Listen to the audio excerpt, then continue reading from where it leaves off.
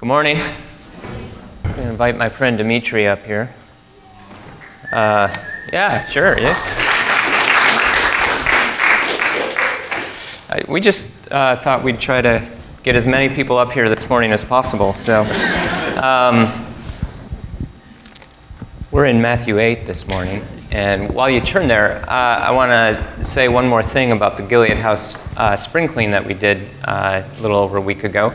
I think it was scheduled from 9 to noon, and around 12:30 there was a handful of us still there cleaning up and picking up, and Phoebe, the house manager, came out and she said to us, "Oh my goodness, I can't believe you guys are still here picking up. I'm usually the one cleaning up the mess after everyone leaves after a day like this, but you guys stayed and you're picking up. Thank you." So super proud of you all, super proud of our community. Clean up our messes and to clean and help the Gilead House. I'm going to say a word of prayer and we'll jump into Matthew 8. God, thank you for the opportunity to be here this morning. Thank you for your presence. God, make us abundantly aware of your presence this morning. Fill us with your Spirit. God, may the words of my mouth and the meditation of my heart be pleasing to you this morning. In the name of Jesus, amen. So, we've been traveling through Matthew 8 for Lent, and we're going to jump into Matthew 9 next week. And we've looked at, Jesus just gave the Sermon on the Mount, the teaching of the Sermon on the Mount. He heals a leper. He speaks to a Roman centurion and grants his request to heal his servant. He heals Peter's mother-in-law. And then he has a couple of people who want to follow him. And we talked about that last week, and I'm going to pick up right there. So verse 18, Matthew chapter 8. When Jesus saw the crowd around him, he gave orders to cross to the other side of the lake. Okay, so Dimitri knows I'm going to interrupt him a lot this morning. So here's the thing. He gave orders to cross to the other side of the lake. Now, if you're one of Jesus' disciples, you've got to be wondering, what have I gotten myself into here? Because Jesus is pushing the boundaries. A leper comes to him. A leper in Jewish law is unclean. Jesus touches him, reaches out and touches the leper and says, "Be clean." And so Jesus crosses these purity boundaries. Then a Roman centurion, an enemy from Rome who is residing in their land, comes to Jesus and asks a request, and Jesus grants it. This would have just blown the disciples away that Jesus would interact with a Roman centurion, let alone grant his request. And so Jesus is pushing the boundaries here. Now he says, let's go to the other side of the lake. Here's the problem with going to the other side of the lake. The other side of the lake is Gentile territory. They're leaving Jewish territory in the Galilee and going to the other side, whereas Gentile territory, people who are considered by the Jews unclean. And so Jesus is wanting to go to the other side. Then a teacher of the law came to him and said, "Teacher, I will follow you wherever you go." Jesus replied, "Foxes have dens and birds have nests, but the Son of Man has no place to lay his head." Another disciple said to him, "Lord, first let me go and bury my father." But Jesus told him, "Follow me and let the dead bury their own dead." Okay, so Jesus is helping these people understand, you better count the cost of following me. This isn't just, hey, I want to follow the popular rabbi in town right now, and when he's not so popular anymore, I'll go down the street and follow the next popular rabbi, and when he's not so popular, I'll follow the next popular rabbi. Jesus is saying, no, this is you're all in or you're out. There's not just a partial kind of, well, Jesus looks cool right now, so I'll follow him. Jesus is saying, this is all in or all out. Make your choice. I'm not like a lot of the rich rabbis who have a nice cushy house. I don't have a place to lay my head. So consider that when you follow me. Then he got into the boat, and his disciples followed him. Okay. His disciples what? Followed him right after he said this stuff. So there's something within them that says, we do want to follow this guy. We want to be a part of what he's doing, even though he is shocking us by reaching out to a leper. He's shocking us by reaching out to a Roman centurion. He's shocking us with his teachings and the things he's doing. We do want to follow this rabbi. Suddenly, a furious storm came up on the lake, so that the waves swept over the boat. But Jesus was sleeping. Okay. I find this so funny. Not just that Jesus is sleeping, but that it follows right on the heels of him saying the Son of Man has nowhere to lay his head. It's like, if it wasn't proof enough that I don't have adequate places to sleep, I'm so tired, I'm sleeping on the bottom of a boat in the midst of a storm. So just in case that didn't get through your head quite clear, that the Son of Man doesn't have a good place to lay his head, here it is. I'm laying on the bottom of a boat, sleeping, and this furious storm kicks up. Now, a lot of the disciples were experienced fishermen, so they knew the sea, but they also feared the sea. There's a deep fear in the Jewish consciousness of the sea. The sea in the Jewish consciousness equals chaos. And so often when the sea is talked about, when the waters are talked about, they're talked about in a fearful manner. Notice this Psalm of David. Well, not up there. I'll read it here. Save me, O God, for the waters have come up to my neck. I sink in the miry depths, where there is no foothold. I have come into the deep waters. The floods engulf me. Rescue me from the mire. Do not let me sink. Deliver me from those who hate me, from the deep waters. Do not let the flood waters engulf me, or the depths swallow me up, or the pit close its mouth over me. Answer me, Lord, out of the goodness of your love. In your great mercy, turn to me. And so David is using imagery of water to talk about the chaos around him and what he's going through. We see this imagery all through the scriptures from the beginning of creation, the Spirit hovering over the waters, the Spirit hovering over the chaos, and God speaks the word and brings order out of chaos. God speaks the word and brings beauty, brings shalom, brings delight out of the chaos. We see the chaotic waters of the flood that end up being like a new creation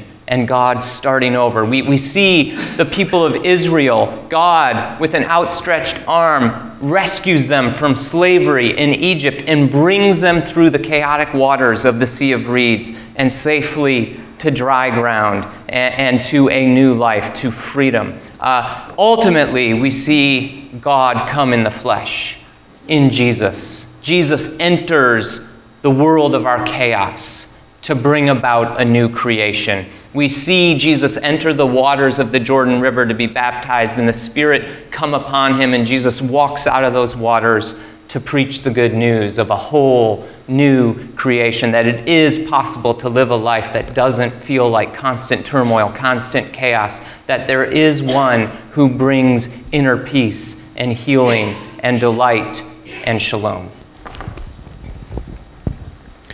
The disciples went and woke him, saying, Lord, save us, we're going to drown. Okay, so the disciples are completely freaked out, and their immediate response is to call on Jesus. Lord, save us, which makes Jesus' response to them really interesting. He replied, You of little faith, why are you so afraid? Then he got up and rebuked the winds and the waves, and it was completely calm. Okay, so he says, you of little faith. Those 4 English words, you of little faith, in the Greek New Testament, it's just one word. It is, you're going to love this word, oligopistoi. Let's say that together. Oligopistoi. Yeah, it's oligo, little, pistoi, faith. It's all put together in one word. It literally means little faiths. Jesus is calling them a name. He's calling them little faiths.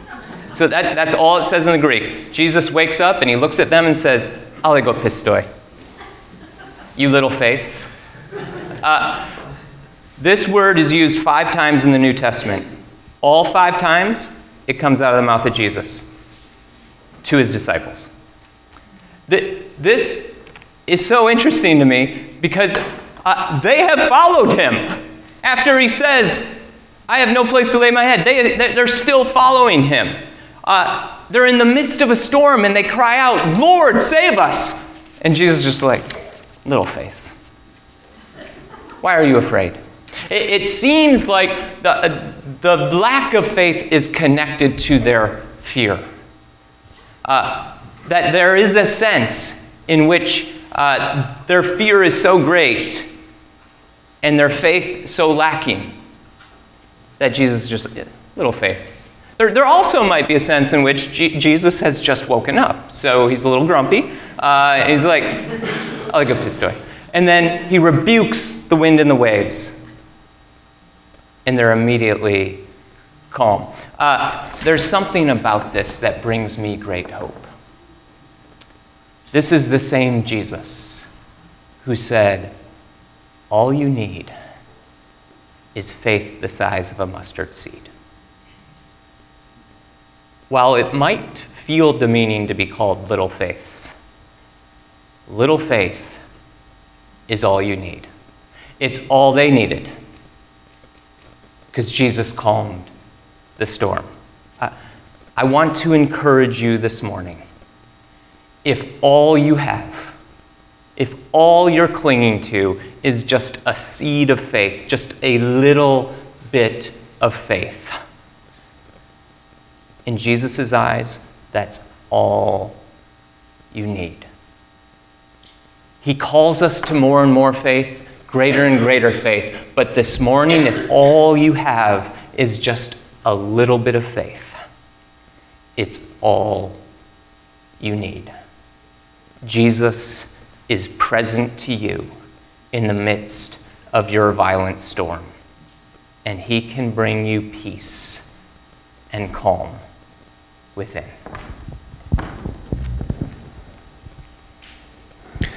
The men were amazed and asked, what kind of man is this? Even the winds and the waves obey him. Okay, so Jesus has shown that he has authority in his teaching. After he taught the Sermon on the Mount, the text says the people were amazed because he taught as one who had authority. He's shown he has authority in his teaching. He's shown he has authority to heal. And now he shows he has authority even over the weather system. And he brings calm in the midst of the storm. When he arrived at the other side, in the region of the Gadarenes, 2 demon-possessed men coming from the tombs met him. They were so violent that no one could pass that way. Okay, so we've just seen a physical violent storm. Now I want you to imagine that storm on the Sea of Galilee. Imagine the waves just washing over the boat. Imagine the fear the disciples feel. Imagine how massive this storm is. Now take that massive, violent storm and put it within a person. That's what they're now facing. Imagine yourself as the disciples. You've just gone through this storm. You're on the other side. You're in Gentile territory. You're wondering, what kind of man is this? And now he's brought us to Gentile territory. And we've just faced a physical storm, and now we're facing a person who has a storm going on inside of him. What is going on here?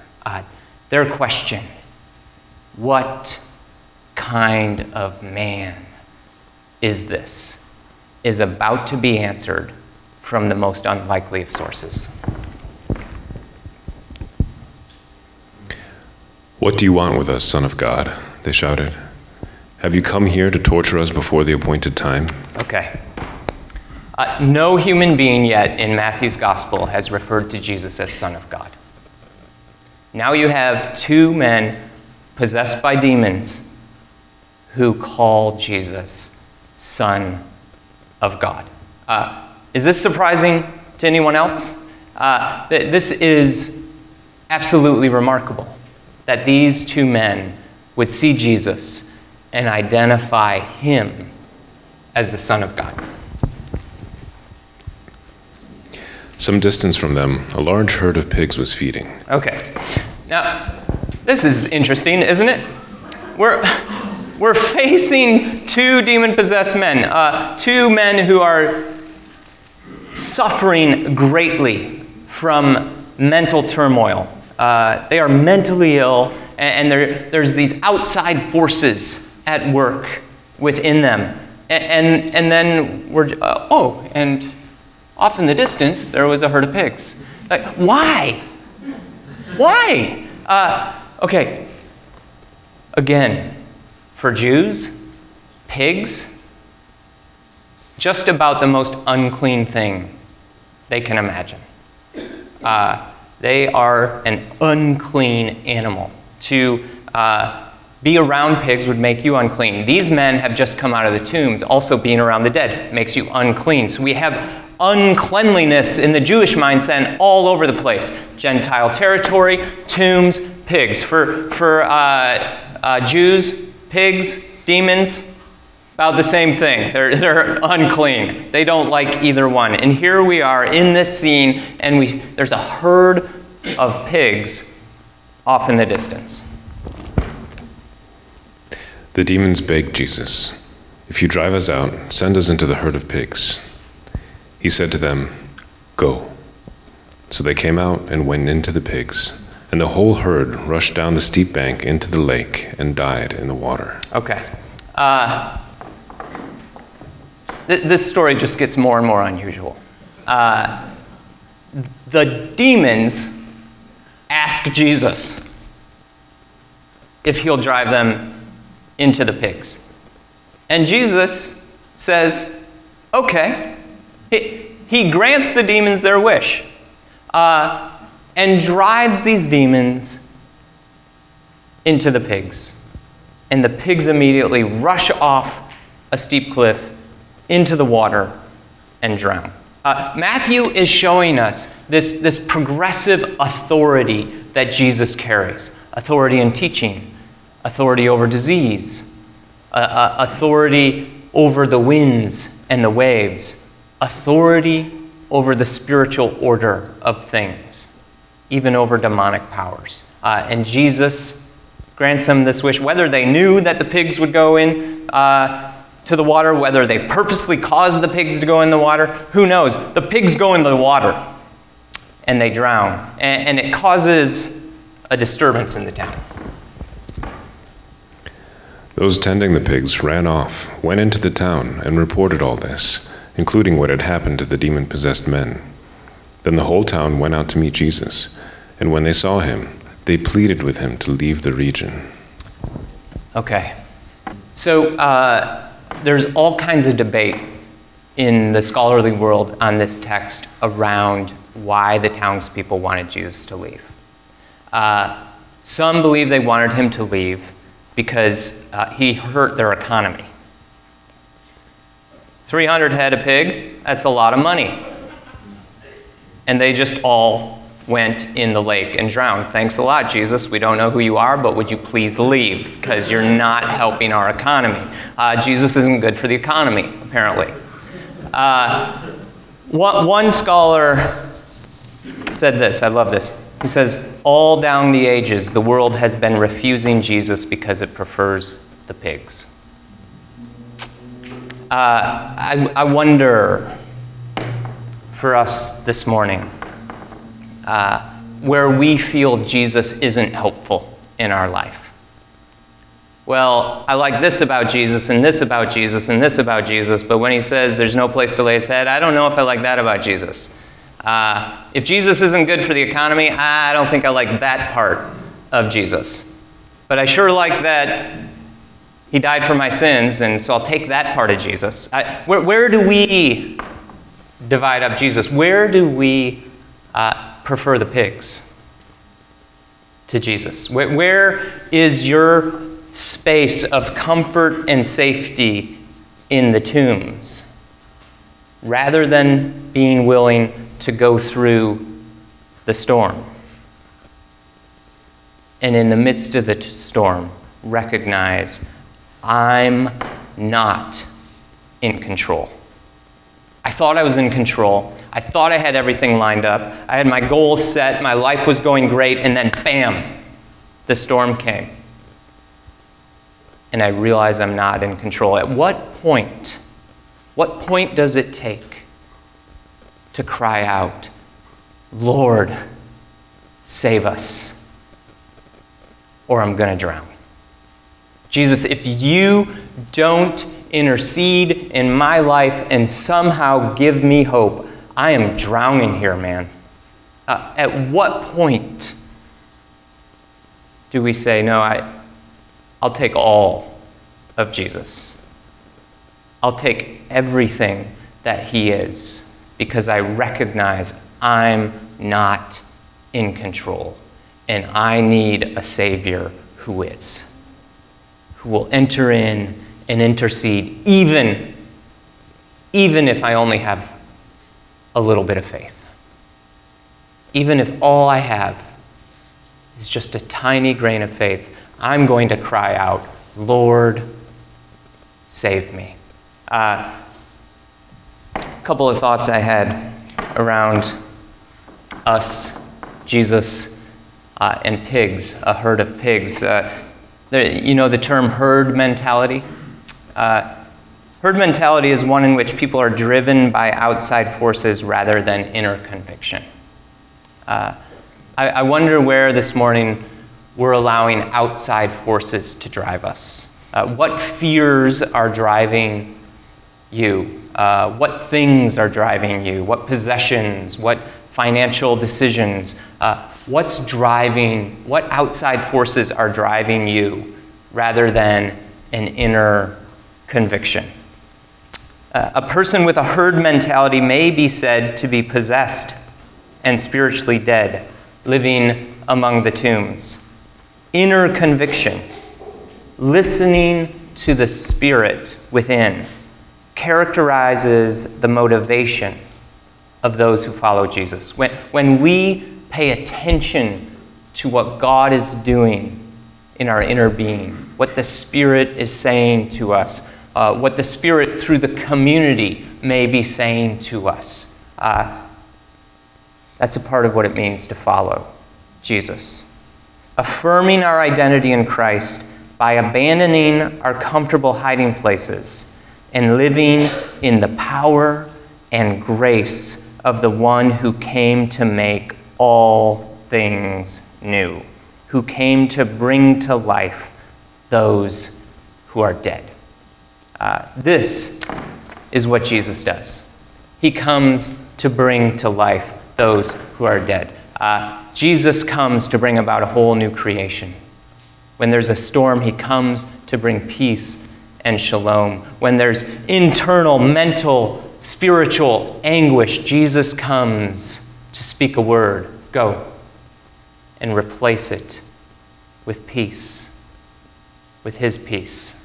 Not a peace the world offers, Jesus says, a different kind of peace, an inner peace that only comes from the presence of Christ. And when we live with inner conviction rather than a herd mentality, we start to pay attention to what God is saying within us. I had the opportunity a few nights ago, as I'm putting my son to bed, to talk with him about what it's like to listen to the Spirit. I said, you know, son, when you feel something inside of you, where you know this is the right choice and this is the wrong choice. And he immediately was like, oh, like when I blah, blah, blah? And I said, yes. And he said, yeah.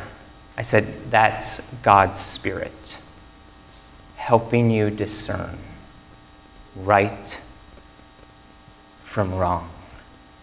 And I pray for you, buddy, that that'll only grow within you.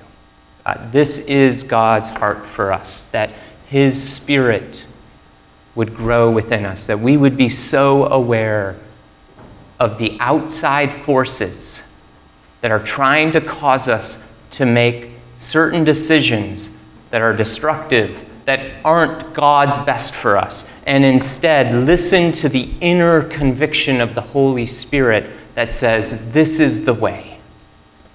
Walk in it. Jesus came and showed us the way to walk. He showed us the best way to live. And ultimately, he died outside the city walls. Jesus has been reaching out to those on the outside. A leper, a Roman centurion, now 2 men possessed by demons in Gentile territory. Jesus is going to those on the outside, to those on the outskirts. Jesus says it's not the healthy who need a doctor, it's the sick. How many of us are willing to admit we're sick and in need of a doctor? How many of us are willing to say, God, may your Spirit's presence grow in me, grow that inner conviction, help me discern between the outside forces and the inner force of your Spirit, who's calling me into the best possible way to live. It's this same Jesus who, on the night he was betrayed, took the bread and he broke it and he said, this is my body given for you. Take it and eat in remembrance of me. In the same way, he took the cup. He said, this is the cup of the new covenant in my blood. Take it and drink it in remembrance of me. For as often as you eat this bread and drink this cup, you proclaim the Lord's death until he comes. It is his death that brought about the ultimate destruction of all outside forces. It is his death that brought about the destruction of death itself. And it is the power of the resurrection that gives us hope for a new life and to live out of that inner conviction of the Spirit. God, thank you.